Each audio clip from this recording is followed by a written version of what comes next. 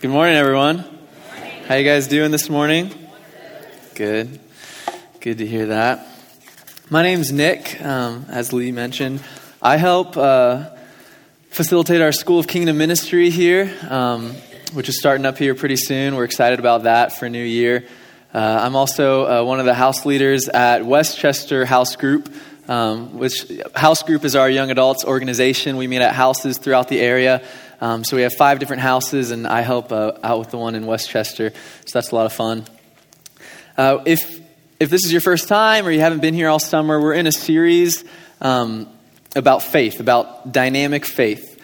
And we've had a lot of different speakers, some amazing messages. I would really encourage you, if you missed any week this summer, to check out our podcast, which Lee mentioned. You can get that on the app.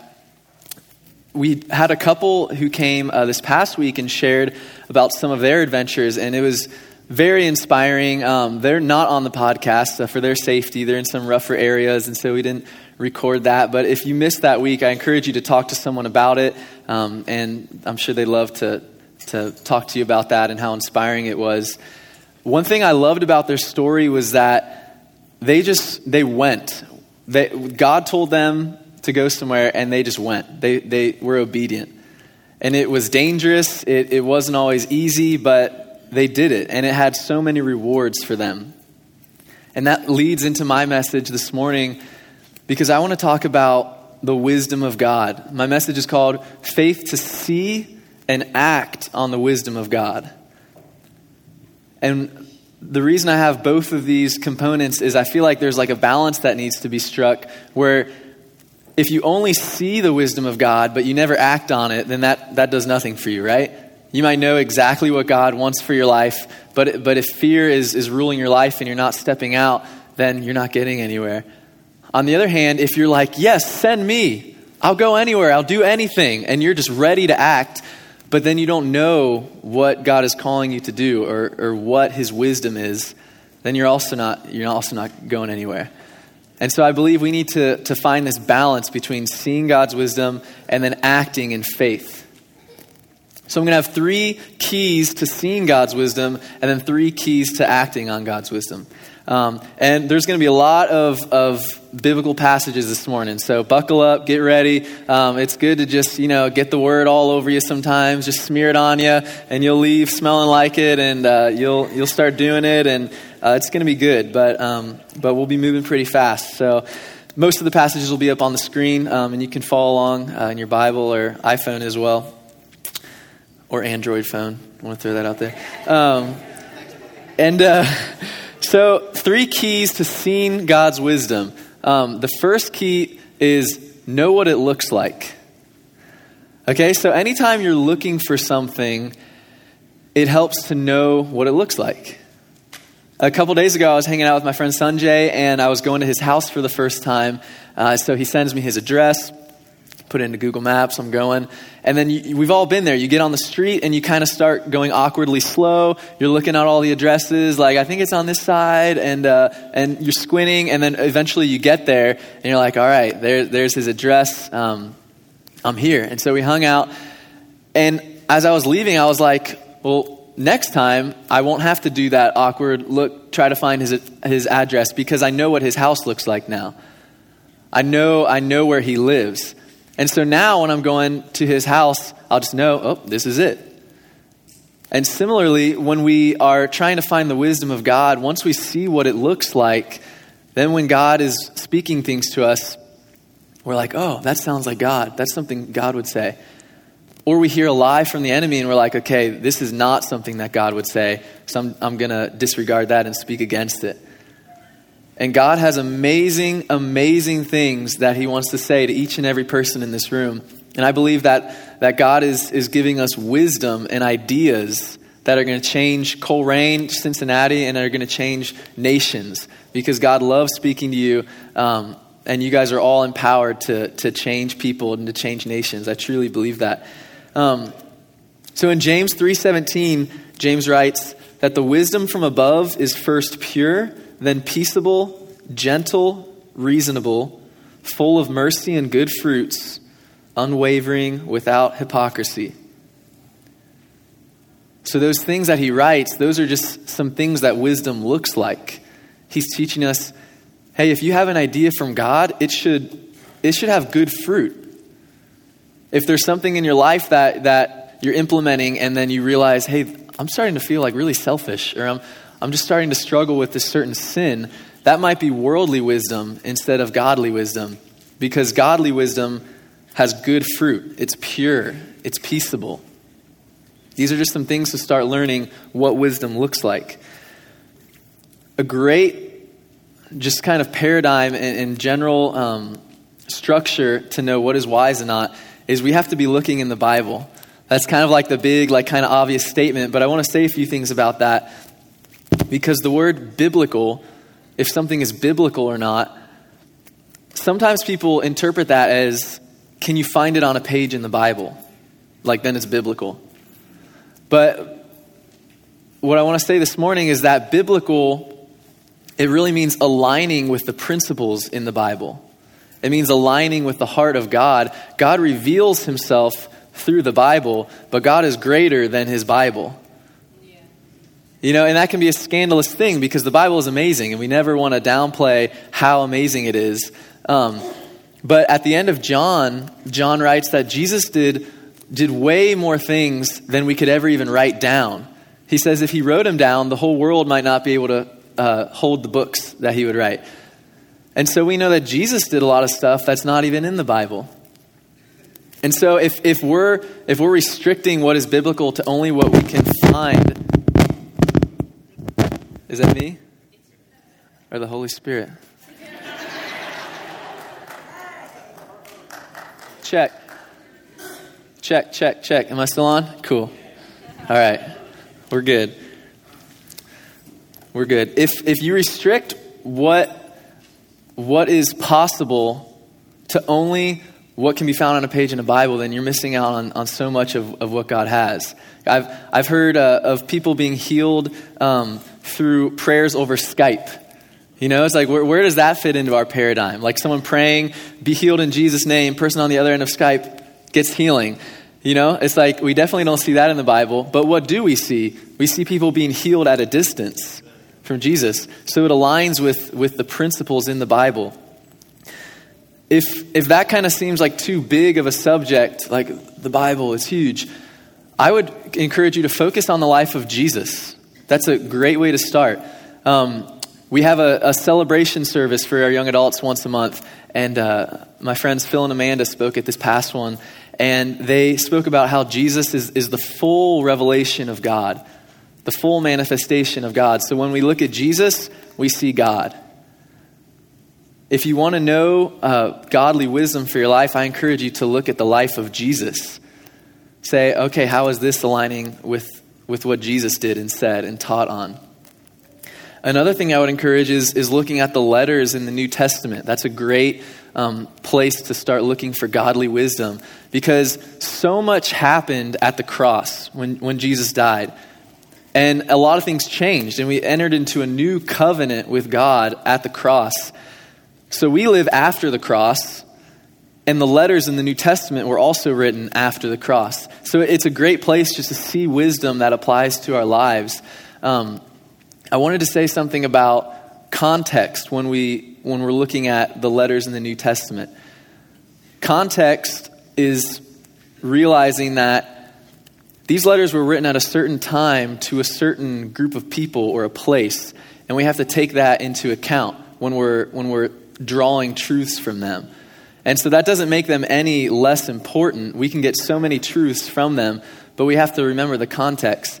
And imagine today, someone writing a letter, let's say I'm struggling with something, and an example, just a funny example I like to think of, like imagine I just really love just marking people's cars up, keying people's cars. You know, I just can't get enough of it. When I see that shiny surface, I just got to mark it up.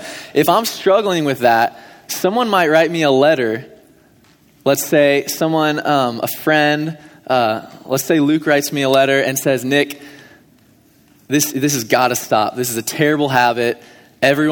People are stopping coming to VCNW because their cars are getting scratched up. You should not even carry keys in your pocket, ever. He might say that. And imagine one of you guys picks up that letter and reads it.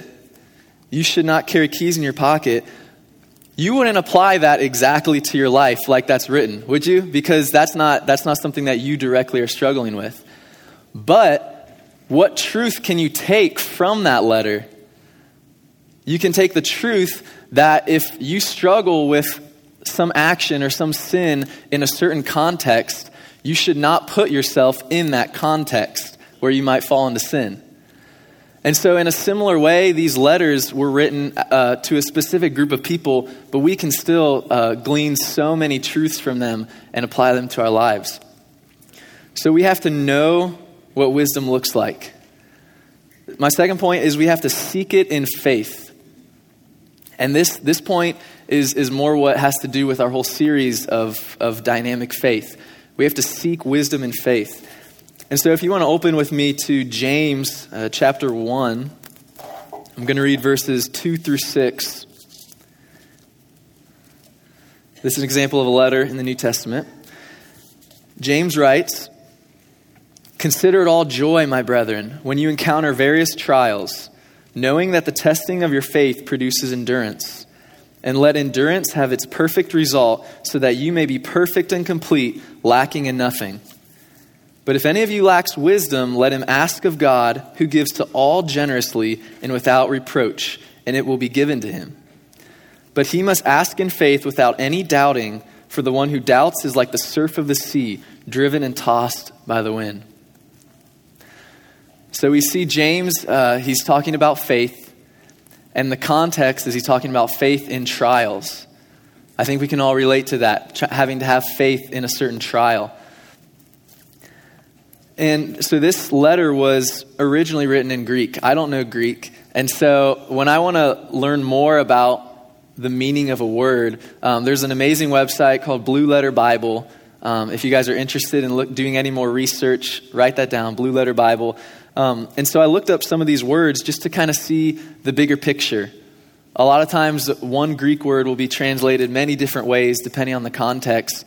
And if you look at that original word, you can kind of gain more truths about what the writer, James, might have meant. And in verse 2 here, I looked up the word for trials. And another way to go about this word is the word proving. So imagine if difficult situations in your life, trials, were actually chances for you to prove the work that God has already done in your life. Van's been speaking about faith as something that we're hardwired for. When we enter into relationship with Jesus, it becomes our nature. It becomes who we are. Imagine if we thought of the difficult situations in our life as a chance to just show the enemy, look, I'm a son, I'm a daughter. This is already true. I don't need to strive for it. I don't need to work for it.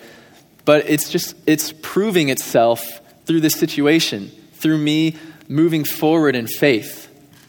I feel like that's just a positive way to look at trials we might go through. There may be something that God is calling you to go do that you're scared about. You're like, oh, I don't know about that one.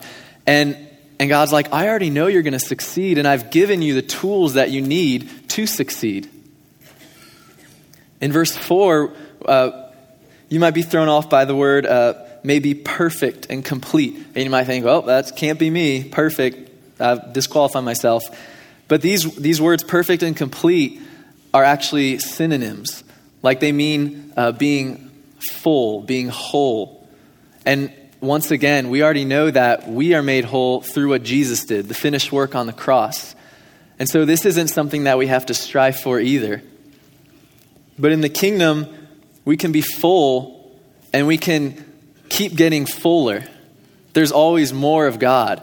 And so God says that as we go through these provings, these trials, it will have its perfect result in our life.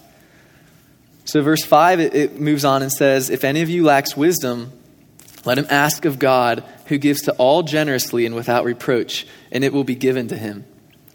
And so this is a promise in the Bible that we have to hold on to. It's right there. Ask, and it will be given to him. So we can ask God for wisdom, and we know he is going to give it to us. It says he gives to all generously and without reproach. Reproach is like reprimanding, kind of like, or some making, like God doesn't give us wisdom as some backhanded gesture, with some sarcastic comment, like, yeah, you really did good last time I gave you wisdom, like he gives it generously, without reproach. It's his joy to give wisdom to us. As his children, he loves it.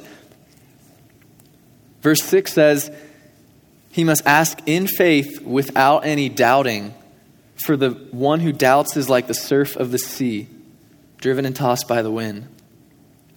Now this word doubting, I also looked up to try to find out, okay, what's that? Because I've had doubts when I've asked for things, when I've asked for wisdom. Does that mean that disqualifies me? And this word doubting has the context of withdrawing, even opposing. It's like a separating doubt. And so I believe the idea that he's trying to get to us in James is that when we press into God for wisdom and we don't withdraw, we don't run away from him in doubt, but we keep pressing on, that is when we see breakthrough.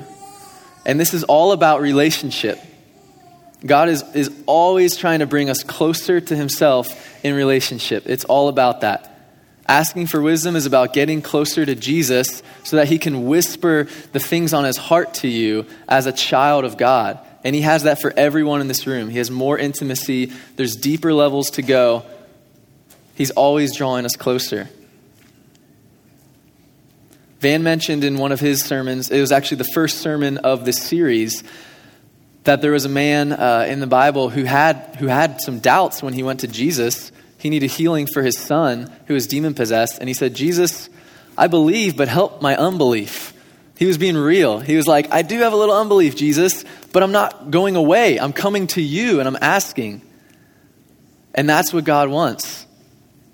Will also gave a great message on persevering faith. And he mentioned that true faith it's about the action of getting closer to God, about persevering, not giving up when we don't see the results that we want. God is always trying to bring us closer to him. It would be very hard to give a message on wisdom without mentioning Solomon. Solomon was arguably the wisest man in the Bible, and he wrote most of the book of Proverbs. So in Proverbs, Solomon says, it's in Proverbs 2 where he says, seek for wisdom as for silver and cry out for understanding. So silver represents wealth. It represents something that we all value. Imagine if I said there's a briefcase in here with $1 million in it. No one would be listening to my sermon anymore. You guys would be everywhere, behind the desk, up in the ceiling, under. You'd be searching everywhere for this briefcase because we desire that. Solomon says, seek for wisdom as for silver.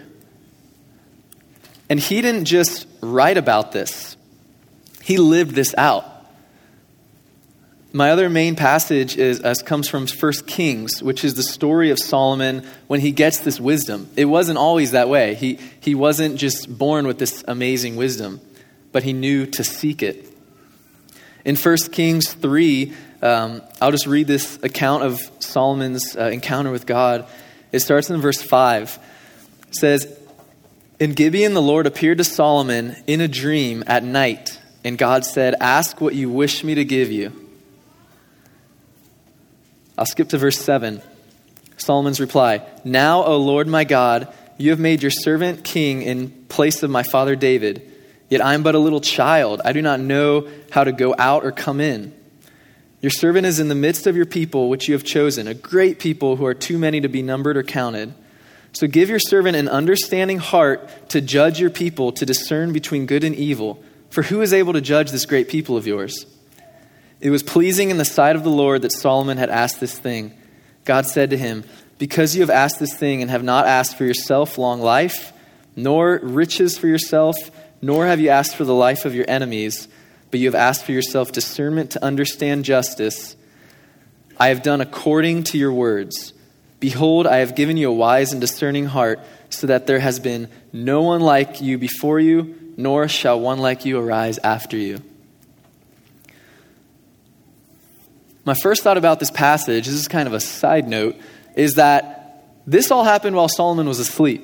I don't know if you caught that, but I feel like this should all give us a desire to dream with God and to actually pay attention when we have dreams. And I know that can kind of be like the thing that's like, oh, that's for the weird Christians. They all their dreams and everything, and they're interpreting them. But Solomon, this request happens while Solomon is asleep. And then he wakes up and he has this wisdom. And so God, there's something about that. God truly values that. And God saw this as an actual request and an actual answer, and he honors that. But the main point is this. Solomon went to God with a humble heart, and he knew to ask in faith. He just said, God, I really don't know what I'm doing. Honestly, these people are great. I don't know how to rule them. You've put me over them. Just give me a discerning heart so I can judge fairly. And God says, okay, not only am I going to give you that, but I'm going to give you what you didn't ask for. I'm going to give you the riches, the glory, the power, everything that he wasn't even wanting. And it immediately reminded me of the passage in Matthew where Jesus says, seek first his kingdom and his righteousness, and all else will be added to you. And it's this assurance that we don't need to worry about. It's the context of where we're going to sleep, what we're going to eat, what we're going to wear. We don't need to worry about that. God is our provider. When we seek the greater things, his righteousness and his kingdom, God takes care of that, and he takes care of the things we didn't even ask for. So Solomon receives this just huge impartation of wisdom because he sought after it. I want to say something about this chase for wisdom, this seeking of wisdom, because it's not just a wild goose chase. It's not something that God just brings us on and trails us on without ever providing what we're asking for. One of my favorite teachings on this is from Bill Johnson in the verse in Proverbs 25 where it says, "It is the glory of God to conceal a matter, but the glory of kings is to search out a matter." So picture this. God is not hiding things from us. He's hiding things for us. And it's our glory to search out those things. God is a good father, and he's hiding truths for us to find. And he's saying, come close to me. I want to feed you more. I want to give you more wisdom. Just come close. And the metaphor that Bill would always use is a parent hiding Easter eggs for their kids. Imagine a little kid, the parents hide an Easter egg on the coffee table or in the center of the ground. They're like, go look for it. And then they find it. And it's a joyful occasion. But as the kid grows older, you start hiding it under things, on top of things. They have to go further because you know that they'll get more joy out of the pursuit. You know that they're capable of more, and so you make it harder for them to find it because you want them to search for it, and it's fun. So you may be at a point in your life where you're like, man, it's hard to get wisdom. I'm not getting any ideas, and God is just saying, come closer. He's a good father, and he just wants you to be close to him. He wants you to come and seek out his wisdom. Find those Easter eggs. It's his joy when we find the wisdom that he wants to give us. So we have to seek it in faith. My third point is to be with God. And I feel like this is just kind of the foundation of it all. The more you're with God, the more you begin to think like him, the more you begin to act like him, and the more his wisdom starts to flow through you. We become like what we worship and what we've set our eyes on. This is true in just life in general. You start becoming like people you hang out with. And so the more we're with God, the more his wisdom begins to flow through us. One of my favorite instances of this happening is through King David. And so I don't know if you guys mentioned or caught this in the passage, but David was Solomon's father. And David was a man after God's own heart. So we can see probably where Solomon got his desire for more. David was training him up to desire these good things. Now David, just a few chapters later in 1 Kings 8, it talks about David in regards to the temple being built. So here's what happens. I'll just read it. Verse 16, this is Solomon speaking God's words. Since the day that I brought my people Israel from Egypt, I did not choose a city out of all the tribes of Israel in which to build a house that my name might be there. But I chose David to be over my people Israel. Now it was in the heart of my father David, this is Solomon speaking again, to build a house for the name of the Lord, the God of Israel. And so here's the significance of this passage. Sometimes God will say, I like this right here, do this. And he's very specific about it. In this case, God is like, I like David. David, what do you want to do? And it's in David's heart to build a temple for the Lord. And so God says, all right, that's going to happen because it's in your heart. So David was intimate with God. We see that through the Psalms that he wrote. In his time being a shepherd, he had this intimate relationship with the Lord. And so instead of God saying, hey, this is going to happen, build the temple here, it's in David's heart to build it. And God says, yeah, that's going to happen. And the way it ended up going about, David, since he had blood on his hands, he was a man of war.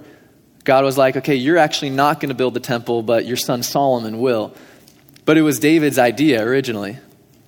And so this idea of being close to God, I believe, is just so important. When we're intimate with God, pursuing him daily, in his word daily, it just begins to flow through us. It begins to be a lot more simple to see the wisdom of God. So we have to know what it looks like. We have to seek it in faith, and we have to be with God. And so now 3 keys to acting in faith. So we've got the seeing in faith. I'm not going to spend as much time on this part because it's actually kind of a simpler thing, even if it might feel scary. You're like, oh, now I actually have to do it. You feel like you know what God wants you to do. You're like, now I got to do it. But mostly what stops us from pressing out in faith is just fear. And fear there's just no place for it in our lives. We shouldn't allow it. It'll come up, it'll tempt us, but we should be working every day to just root out any fear that comes up in our lives. And so these 3 points are going to be 3 truths that you can declare over your life to help root out these fears that they're associated with. So the first one is everything will work out for my good. Everything will work out for my good. Let's just all say it together. Everything will work out for my good. Now this is linked to the fear of failure. The fear of failure has stopped so many new ideas from happening. It's stopped so many new businesses from starting. So many new songs from being written. So many just new things that people have been striving for in their heart, but they just fear that it just might not work out the way they want to. And when we fully believe that everything will work out for my good, it opens us up to not caring about what may or may not happen, but pressing forward anyways. This comes from Romans 8:28, where Paul writes, "We know that God causes all things to work together for good to those who love God, to those who are called according to his purpose." And so if that's you, if you're a person who loves God, if you're a born-again Christian, you can fully believe everything is going to work out for my good. And you can declare that over yourself in the morning. When you're in one of these trials or provings, you can say, wait, everything is going to work out for my good. And it may be the hardest thing. You may not believe it now. You may not believe it even when you hear yourself say it. But this is a promise that we have to hold on to. A promise from the Bible. Everything will work out for my good. The second one is Jesus is enough. Let's say it all together. Jesus is enough. Let's say it again. Jesus is enough. This truth, by renewing your mind with this truth and getting it inside of you, this helps you overcome the fear of missing out. So this is a fear that I've struggled with a lot of my life, wanting to do so many things and being scared that if I do this, I won't be able to do that. You know, this fear can be sneaky sometimes because it doesn't feel like fear. It might just feel like a lot of amazing opportunities are in your life. But what happens is when we are just indecisive and don't choose anything because we're afraid that we might choose the wrong thing, then we're not being very useful for God. We're not going very many places. But if we can fully step out in faith, knowing that Jesus is enough, so even if I can't do this, I'm going to do this because God's called me to it, and Jesus is enough, so I know I'm going to be all right. Because it is true when you say yes to something, it's a no to something else. So that is going to happen in your life. You are going to miss out on something. It's just a truth. Something you will not be able to do because you've chosen to do something else. But when you're so excited about the yes that you're given to something else, all the other no's don't seem to affect you as much. This comes from a verse to support this. Luke 12:32 says, "Do not be afraid, little flock, for your Father has chosen gladly to give you the kingdom." So this goes back again to He gives without reproach. God loves to give us wisdom. He loves to give us divine strategies for things, solutions for things, and it's His joy to give us the kingdom. Paul also writes that if God gave us His Son already, why would He not graciously give us all things? He made the biggest sacrifice already by giving us Jesus. And so why wouldn't He give us all things? Jesus is enough. If we fully believe that, then we won't fear that we might miss out on something because we know that it's God's glory to give us the kingdom. And He loves to do that. The last truth is that God will never disown me. Let's say that together. God will never disown me. This helps us overcome the fear of rejection. Now, the fear of rejection has stopped so many people from loving others. It stopped so many people from being vulnerable. It's made people put up so many walls around themselves. They don't feel comfortable sharing their lives with other people because maybe they've been hurt in the past and they are fearing that rejection now. Maybe some of you guys have experienced that, fearing that, if I really show them my true self, I might get rejected.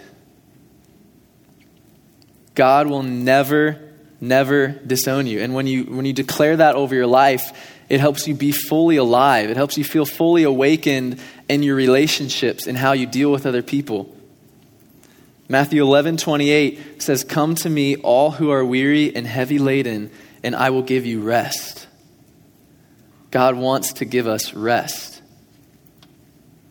God was speaking to me about the fear of rejection in kind of a funny way. I used to work at Home Depot right here on Coleraine, and in the past, I've just really not liked sales or anything that had to do with that. So I could do this. I was a cashier. I was like, all right, at least I don't have to sell anything. But occasionally they would come and bring an item to my counter and say, hey, we got to get rid of all these before the end of the day. And so boom, I'm selling stuff now. And so one time I was trying to sell some these bags of lime, which you would put on your yard. And I really did not want to do it, but I would give just this little pitch to every person who went through. Hey, we've got some lime. It's really cheap. Do you need any today? And most people were just like, no. And one guy, just kind of really brushed me off, was just like, no. And I was like, man, this is why I really don't like sales. And then the next guy comes up, and I give the same pitch. Hey, we've got some lime. It's really cheap. Do you need any? And he's just like, no. And he starts paying, and then he's like, actually give me 2 bags. And I was just like, whoa, I love sales, And I did the same thing as before. I gave the same pitch, and this guy was just ready to receive it. And the sale was worth the rejection. And so the way God was speaking to me about it is like, if we're going out, if we're being Jesus to our community, if we're going out and praying for people, if we're sharing our faith, maybe with a family member or a coworker, the person who will say yes to you and who is ready to receive that, that is so worth getting rejected 100 times before that. It is so worth it. So when we are fearing rejection, what we're actually doing is saying, I'm just going to shut myself off and not risk, and I'm also not going to reap the benefits of pushing past the awkwardness or pushing past that risk. Because if we're being honest, the only way to never get rejected in life is just to never love anyone. It's to never put yourself out there, never share with anyone, never give your heart to anyone, because you might get rejected. But you're also not going to have influence in people's lives. You're also not going to see God work through you in amazing miracles. And you're also, that'll damage your relationship with Jesus as well. You're going to be trying to withdraw from him as well. That's not what God wants for any of us. He wants us to push past rejection. He wants us to be bold and to step out. That's what God has for us. And when we say this truth, God will never disown me, it just opens us up to being like, okay, even if this person rejects me, I know that when I'm need a rest, when I'm tired, Jesus says, come to me, all who are weary and heavy laden, and I will give you rest. We know he will do that for us because he's a good father. So everything will work out for my good. Jesus is enough, and God will never disown me. Those are the three truths to acting. So we have seeing in faith, acting in faith. And when we put those together, it opens us up to what God wants to do through us. And God wants to change the world through people sitting in these seats right here. He wants to change Coleraine through people sitting in these seats. And I'm going to wrap things up here if the worship band wants to start making their way out. But I just want to point to the fact that Jesus is the answer to every problem in the world. Every problem can find its answer in Jesus. And Jesus is in you if you have a relationship with him. So what I want to encourage you with this morning is that for the first part of this equation, seeing the wisdom of God, we got to look to Jesus and be with him.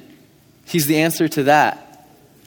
And then the other part of the equation, acting in faith, Jesus is the answer to that. The Bible says that perfect love casts out fear. And so when you have fear in your life, God is love. He is the answer to that. And I fully believe that as we begin declaring these things in our lives and we begin seeking him and we learn to recognize his wisdom, God is going to open up so many new things. He's going to give amazing ideas to you guys that are going to solve so many of the world's problems. And it's going to come through a body of believers who are stepping out in faith. So I'm going to invite Lee up here, and we're just going to continue worshiping Jesus.